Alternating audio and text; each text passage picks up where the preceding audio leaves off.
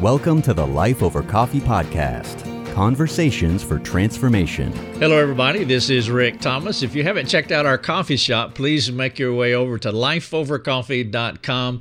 We have thousands of resources that are waiting just for you. I'm going to pretend just for a moment that you have a friend or two who is a little bit complex, maybe challenging. Possibly you have an annoying friend. And if you do, I have 7 things for your consideration, and I trust that they will benefit you just in case you have an annoying and challenging friend. Did you know that God did not create all friends equally? You have some friends that you want in your innermost circle, that closest network of people that you surround yourself with, because they are biblically mature. And that implies, obviously, that they are reciprocating friends. You can speak into their life, and they can competently speak into your life, too. Perhaps there are others that you must keep at arm's length because they are tedious, because they require more work to maintain the relationship. This second group of people, I call them unidirectional friends.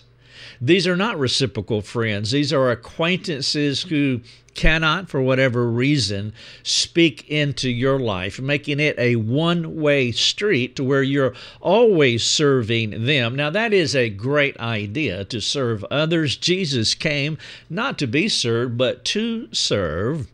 But we want to make sure that we are taking care of ourselves, infrastructurally speaking.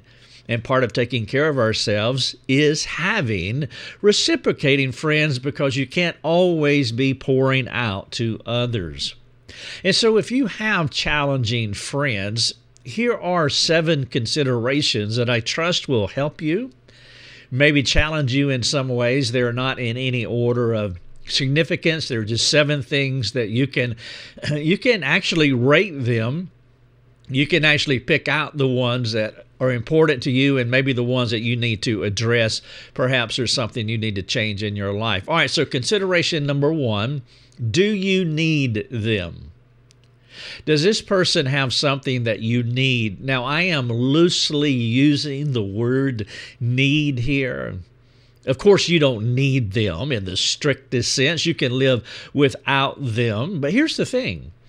Sometimes we can elevate people to a place that we need something or desire or crave something that they have. And if we elevate them to that place, then they will control us. That's what I mean by, do you need them? Is there something that they have that you crave? We call this the fear of man.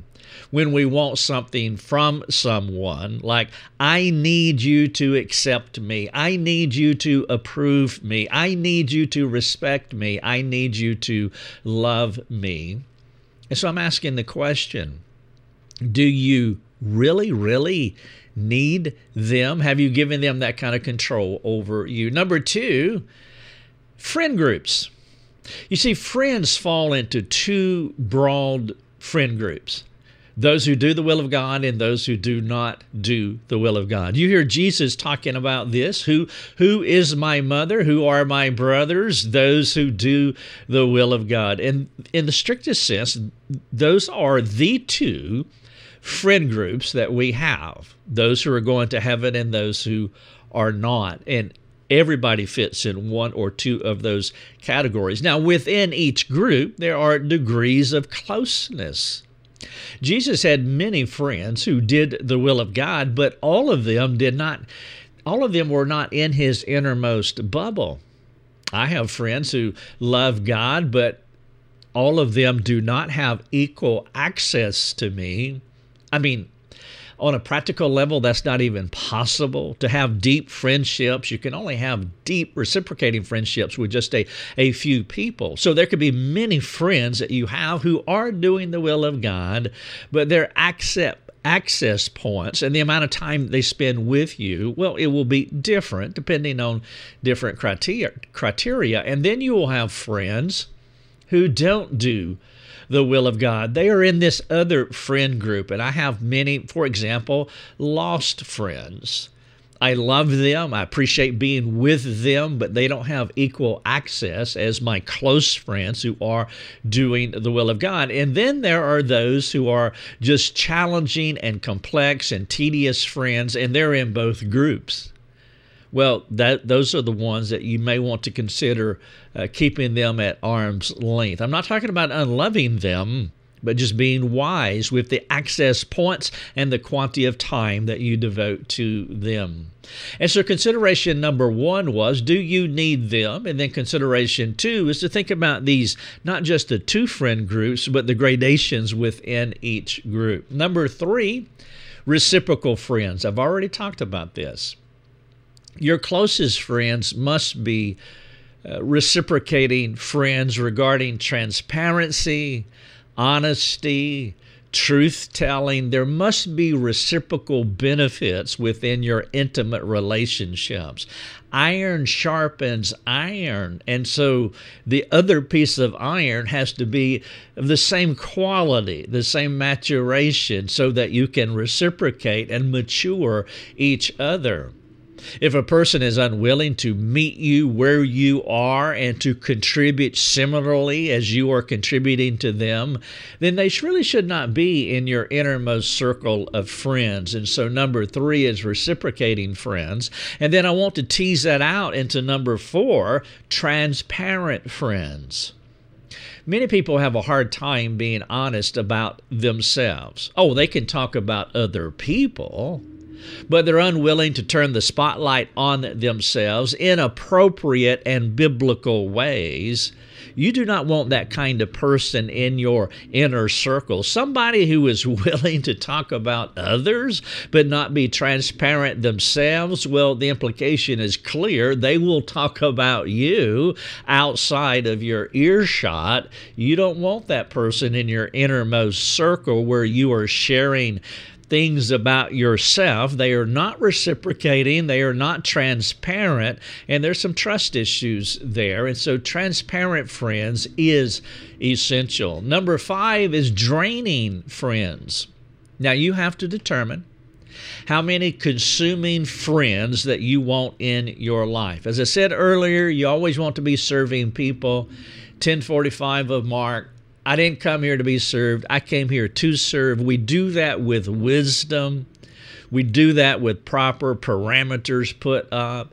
We don't exclude everybody, but we have to be wise because, again, there's only so much time and space. And of course, you want to devote to your innermost circle. And so you have to determine how many consuming friends you want in your life. Now, here are 5 questions that I would love for you to answer as you think about the draining friends, the annoying people in your life. Number 1, is God leading you to serve this person?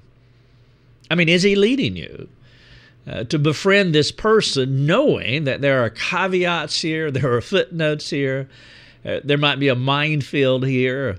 Is God leading you to serve this person? Number 2, do you have a consistent context to speak into this person's life? If you're serving them and want to help them to grow, mature, change, well, you can't do that willy-nilly. I mean, once every 6 months and 3 times a year.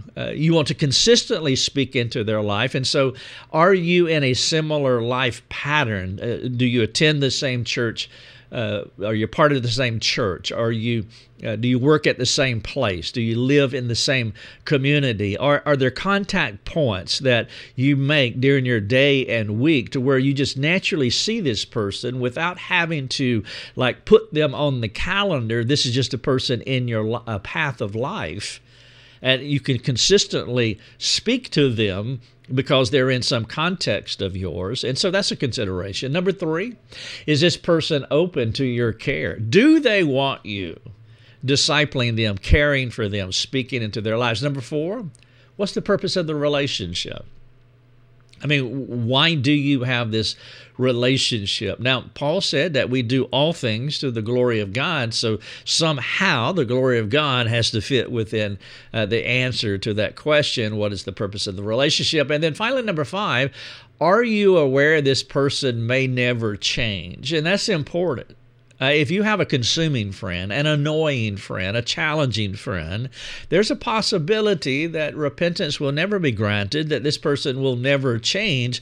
And so therefore, that's why I'm asking question number 1 was, is God leading you to serve this person? Because it could be that this person will always be this way. 7 considerations for your annoying friends. Here's number 6, learn to say no. Learn the importance of saying no to those who want into your inner bubble. Jesus was willing not to meet everybody's expectations, and that is a reasonable expectation that we want to place on us. You cannot meet everybody's expectations, and so you want to learn the value of saying no. You know, he would hurt, Jesus, he would hurt people's feelings if it were for their ultimate good. He rebuked Peter. He did not meet Mary and Martha's expectations. He told the rich young ruler some very hard truth that actually seems to have severed that relationship. Number 6, learn to say no. And then finally, number 7, control your time and space. You're in charge of your time and your space. Do not give control of these things to other people.